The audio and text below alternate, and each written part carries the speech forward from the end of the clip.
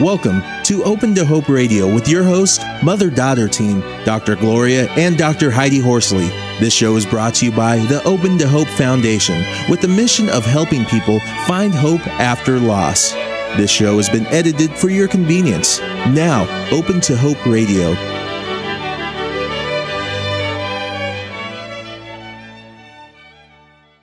Guest is Gail Massey. Gail Massey's father died when she was 7 years old. In the 60s, they didn't talk about cancer and grief. In 1991, she was inspired to write a booklet that reflected what she knew about grief. She simply called it Grief. There are over 500,000 copies in print. Welcome to the show, Gail and Gloria. Thanks, Heidi. Well, Gail, thank you for being on the show. It's great to have you on the show. We know some information about you. Your dad died when you were 7, right? Yeah, that's correct. It was 1964. And what did he die of? He died of cancer, so it was kind of a slow, drawn-out procedure, and it was very difficult to watch as a child. Yeah. Did you have brothers and sisters? I do. I have 3 sisters and a brother, and they're tremendously helpful. Now, where did you fit in the family? Well, I'm the youngest. Oh, okay. Yeah. So you had your older siblings there. Yeah. And so you were only 7, and you're watching your father die. Now, I would think, as a 7-year-old, that would be incredibly scary. It was very scary, and that was something that I had to work through later on, was my fear of his illness. Mm-hmm.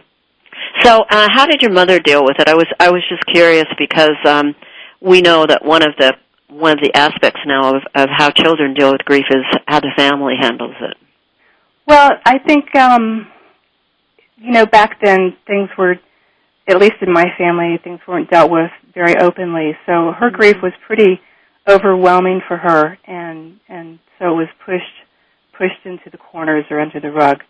And I think it's really amazing how far we've come now where kids are allowed to express their emotions and hang on to their memories of their parents or their grandparents or whoever it is that's passed. And how many years has that been for you since your dad died? Oh, it's been 45 years. Right. But it's the centerpiece of my life. Right? Yeah. Did you say it was the centerpiece of your life? Yeah. Yeah, talk about that for people who've had these losses. Because I think one of the things really interesting about the loss of your dad, and then we'll talk about why you wrote this book, because I think it's interesting you had another loss totally different that triggered it, right? Well, that's correct, yeah. Talk about that a little bit. Say again? You lost your cat, right? I did. I lost my cat. But I was already very interested in grief and studying grief in college and in psychology. Uh-huh. And so you were drawn to that. I was drawn to that because, I was trying to understand it from a personal standpoint. Uh-huh. And talk about the process when you've had that loss of a dad that long ago, and how did it impact you, like Father's Day, and how do you see it impacting people?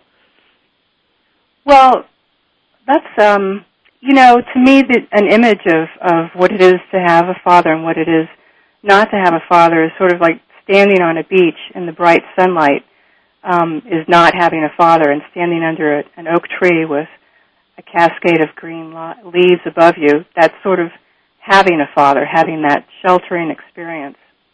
Now that's interesting because I think that's one of the things I think is we think about mothers as all mothers are giving, all fathers are protective, and if you even had a dad, it wasn't the true. It's not totally true, is it? Well, no, it's not totally true. But can we idealize that maybe a bit more if we lost a dad? That what it would have been like? Yeah, I think when you do as a dad at such a young age, you turn to maybe mythology about what a dad is. Mm-hmm. And so it becomes even more. Mm-hmm. Well, I was wondering, now talk a little bit about your book and writing it. It's such an interesting, would we call it a book or kind of a little pamphlet, but it's just a nugget of fantastic ideas and little thoughts. How do you think of it? Well, to me, what I needed when my cat passed away, just suddenly and out of the blue, and it blindsided me. And what I thought I needed really was to have something that I could keep in my purse or in my pocket to walk through the day with that had pieces of information in it that sort of reconnected me to be grounded again in my experience of grief because I was so overwhelmed. And I thought about Elizabeth Kubler-Ross's perspective of grief, and I tried to take her thoughts and put them into prose that were calming and gentle, but reassuring and educational at the same time. Something I could take around with me through the day, and that is why it's so small and succinct. It's wonderful. Who did the illustrations? Oh, those are mine. Oh, wonderful! They're so simple and sweet. A little candle and an hourglass, and so you're an artist also. A bit of one, yes. Now, are you a grief therapist? I'm not a grief therapist. I sell my grief books to anyone who has an interest in them, but mainly to hospices. And what do you? Is that mainly what you do? Do you have another job, or is that? It's mainly what I do. I also I paint. I'm a consultant for the college at St. Petersburg. Oh, you're what? I'm a consultant at at St. Petersburg College. At St. Petersburg College, great. One of the things I love about this book is something you said something in here that I love this book because, like you said, read a couple of the things. Carry it in your pages, Heidi. Yes, and I flagged a couple of them, but I love this one. Denying sadness denies healing. By letting your heart break, you let your heart heal. I love that idea. Yeah, that's go ahead. So wonderful, and it's so true. And you also have something on your website that I love, and you say, I believe healing happens, not in isolation, but in the presence of human compassion. They're just beautiful sayings that really capture, I think, the grief and healing experience. Well, I think that's another reason why I say that my father's death was the centerpiece of my life. If I hadn't written this book and I hadn't given it away and continued to print it and distribute it, I wouldn't have had the opportunity to meet and make contact with so many people across the country. And what the response from them has given me the opportunity to feel connected, that my grief is not different from everyone else's. It might be a different shade of gray, but we all have basically a similar experience. Now, do you think that it's different when you've lost a family member early, and what would you see as being different? Well, I think it's.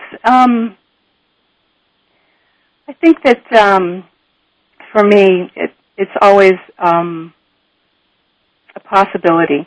I think sometimes when you don't encounter grief very early on, it doesn't really seem like it's going to enter your world until it comes crashing in.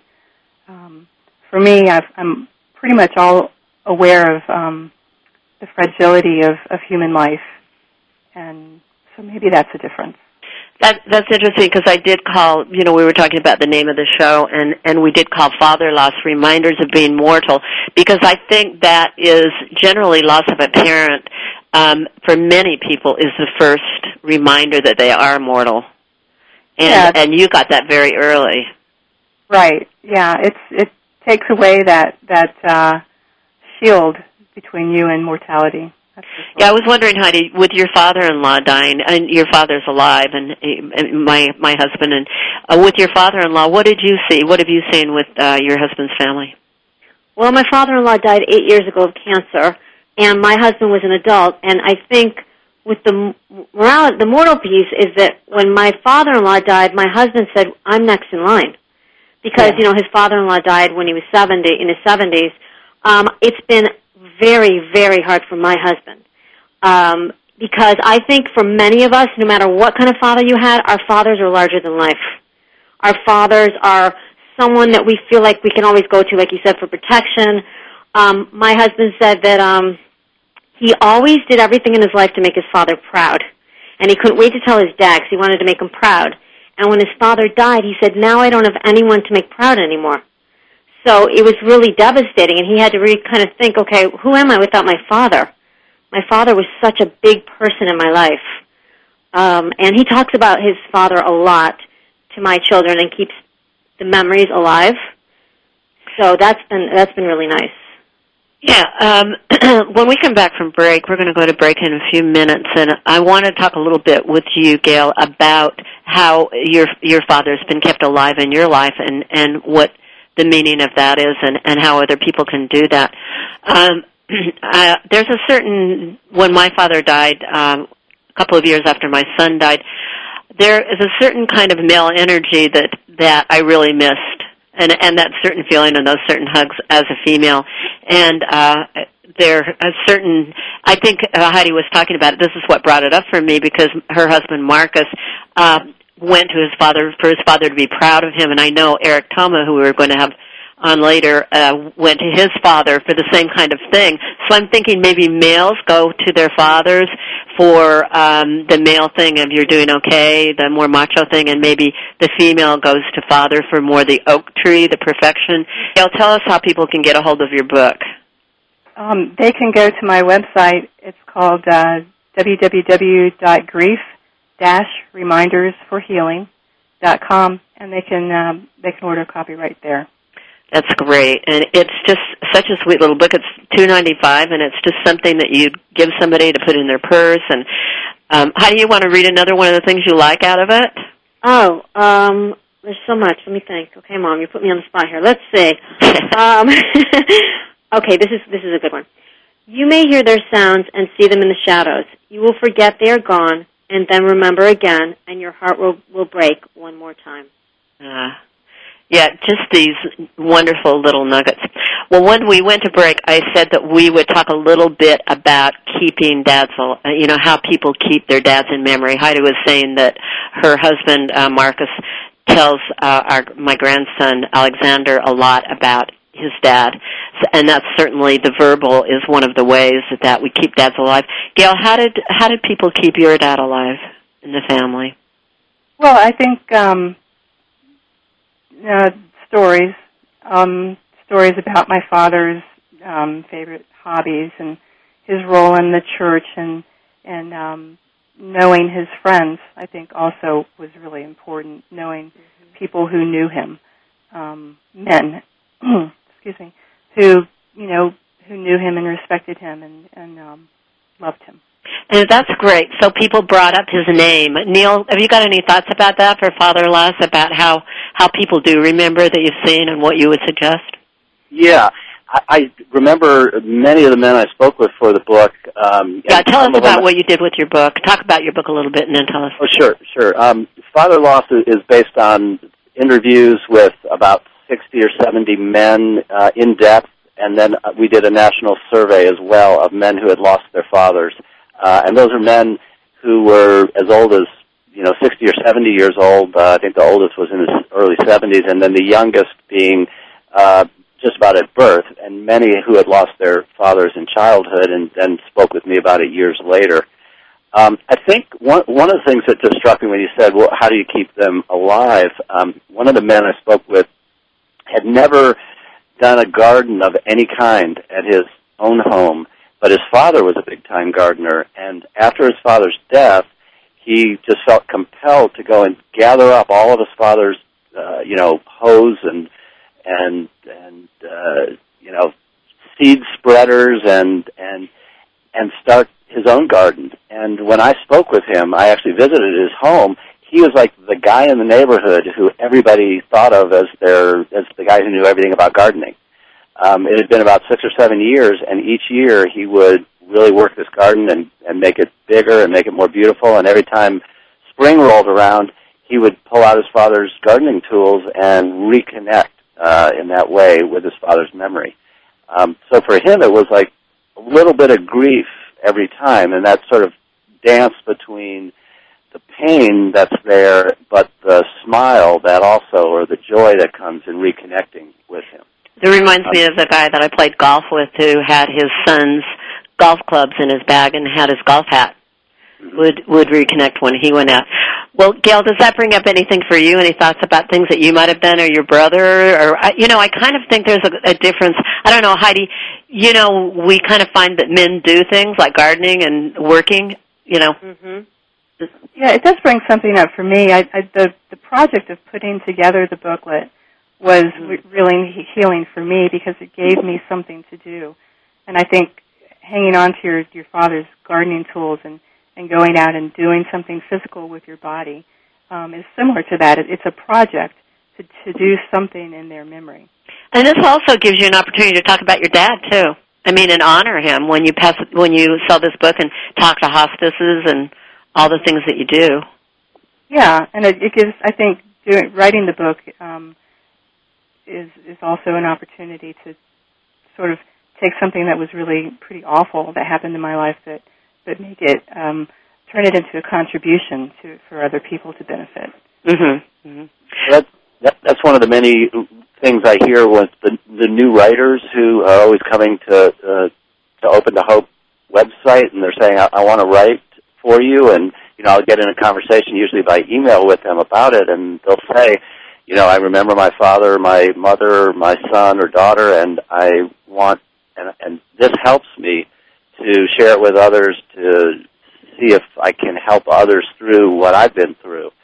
So there's a way of sort of honoring the person who has died by helping others who are in the same kind of situation, and probably goes for any kind of loss. Exactly, and that I think losing a father in childhood is a tremendously devastating loss for both boys and girls, and the ones that the boys that I spoke with, who later I spoke with them when they were men, they just really talked about how this guy was this pillar in their life. He was the foundation. He was the one that sort of held things up, and especially with a sudden death, it was devastating because they thought of him as invincible. As Heidi was saying earlier, larger than life, and to have him, disappear, it was sort of mind-boggling for them and destabilized in so many ways.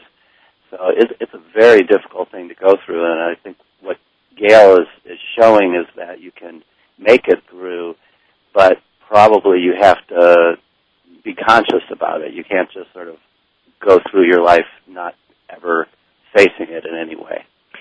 Does that ring true for you, Gail, what he's saying?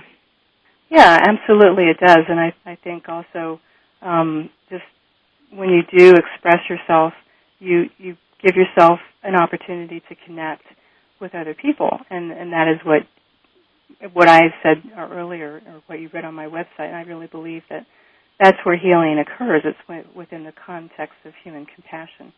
So is that what you recommend to people as far as the healing and hope goes, is to reach out, or what is your thought about that, and how do you think it starts? Well, I think in the very beginning you have to be really selective about reaching out. I think you really need a piece of time, where you can just be with your wound. But I do think that reaching out and expressing your feeling gives you so much of an opportunity to be reconnected to this world.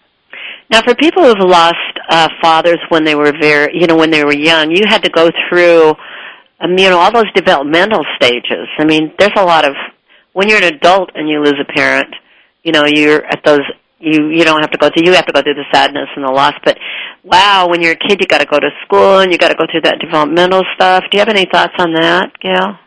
Well, I think it's been suggested by studies that kids who lose parents are more prone to fall into problems, and it was certainly the case for me. I didn't go through it all very gracefully. I'll be the first to admit that. So I think kids who do lose a parent, I think it's really helpful if there are other adults that will step in and be a part of their lives. Yeah, in fact, to add to what Gail's saying is, I've been working with the fire department families for 7 years, and everybody I work with has lost a father in the Trade Center. And what they've done, what the fire department did, is hook these kids up with big brothers that were that were other firemen, so that they'd have male figures in their lives. But there is so much loss, because what these kids say, and Gail can speak to this better than anybody, here they go to school and they're different. They're the ones that don't have a dad. Everybody else in the class has a dad. And they're making Father's Day cards, and they're talking about their dads, etc., and these kids don't have that. And it's just really, really hard. It's a constant reminder. Yeah, it might be nice if there was someone who could think of a creative way to celebrate Father's Day for kids who don't have a father. I like that idea. Yeah, that's an interesting thought. Do you have any thoughts on that, Neil, or what did you find out from your study as far as, people getting through this who've lost a... Well, yeah, just to piggyback on the Father's Day thing, I was aware in talking with the men that Father's Day for many of them was not a happy occasion. As you're saying, even when they were adults, if they didn't have kids of their own, where it starts to turn around, but everyone else would be sending cards or thinking about their fathers or calling their fathers or complaining that they had to call their fathers. And then the man without the father would be like, I wish I, had a father I could call, or I wish I, and so I think the culture itself will sometimes celebrate things without the awareness. Same thing, of course, on Mother's Day. Holiday season, we're always talking about the happy parts of it, but we don't sometimes think about the loss side of it. Some of the men I did speak with said they did do things for themselves during that time. So on Father's Day, they would pull out his records or, albums from his, childhood and play that, or he'd pull out his father's guitar and play that, do something that would connect him just with the memory. And I think that's a great idea to, if you're coming on a holiday time where everyone else is being happy about the connection that they currently have, it's a good time to connect anyway. But it's, something else you were talking about that I think really made a lot of sense to me was the difference between the way girls and boys, or males and females, view their fathers and what the loss then means. For a son, that father is the person who validates them as a male, who says, you are, growing positively, we're proud of you, I'm proud of you, you are going to be a man someday. And then eventually, when he's in his, late teens or early 20s or later, the father says, now you are a man. And it's that welcoming that you don't get if your father has died in childhood or early adulthood. And so many men I spoke with who had that kind of loss would say in their 30s or 40s that I'm still waiting for, I still don't know if I'm a man because I haven't had that, my dad tell me I'm a man. I still feel like I'm the son of a man. So it's really interesting, and I would have guessed that with women it would be different than they're not looking for the I'm now a woman, but something else. Maybe it's for the protection and also I think they're looking for the way that you relate with men. Mm-hmm. That's true. In the way that you have a relationship with a man. Right. I mean, it's kind of like there's something very important about, and I've seen this in studies of fatherhood generally, about how fathers help their daughters become women, and part of that is just affirming her throughout her adolescence and early adulthood, affirming her as a young, beautiful, intelligent, dynamic woman. And if you get that from your father, it seems that there's a greater chance for you to feel, very deeply that way. Whereas if you don't have a father to give that to you, or you don't have a father who does give that to you, it can really hold you back. Now I'm feeling really like I'd be really mad if I'm listening and I'm thinking I'm really mad that I didn't get all this. But let's remember one thing: that's the idealized father. And there are some of our audience out there who are saying, yeah, my dad's still alive and I'm not getting that. So, there is that idealized part too. And I wanted to say, visit Gail Massey's site, get her wonderful little book. You want to give us your site again, Gail? Yes, it's www.grief-remindersforhealing.com. And Neil Chethek, you want to give us the name of your book and your website? Yes, my book is Father Loss, How Men Deal with the Deaths of Their Fathers, How Sons Deal with the Deaths of Their Fathers, and you can find my site, fatherloss.com. Well, when we went to break, we were talking about, I just mentioned ambivalent relationships, and let's do a quick thought on that. Neil, do you have any thought about ambivalent relationships where your father died, but you didn't get along with him that well? That's a really tight connection, isn't it? Yeah, that's always the most difficult. In fact, it was obvious by the research that I did that the men who had the biggest trouble dealing with the death of their father over the long term were men who did not have a good relationship with their father, because there was regrets involved, and those were hard to deal with once the father was gone. But what I suggested, what many of the men did that was helpful, was to continue to work that relationship, continue to have your father present. Don't just ignore the fact that he's died means that you can't do anything. That's not true. You can continue to communicate with him through your own writing, through therapy, through connecting with his, people who knew him. Gail mentioned that, friends of his. So you get a more well-rounded vision of who this man was. That's one of the things, as you were saying, we idealize and we expect a father to be something, perfect, and none of our fathers are like that, and some of them are very, very far from that. So we have to learn to accept the humanity of our fathers, and I think that's what generally brings us to a resolution with his memory. Right. Gail, do you have any thoughts before we end about for people in dealing with the loss of their dads when they've had an early loss, particularly? Well, I do think, as I said before, connecting with people who knew him, and I also like what Neil just mentioned there, the idea of journaling. I did lots of that as a younger person, journaling and writing letters to my father, and I think that was tremendously helpful in helping me remember who he was. That's great. Well, thank you for being on the show, and we're going to go out with some music that Gail gave us. Could you tell us where this music comes from?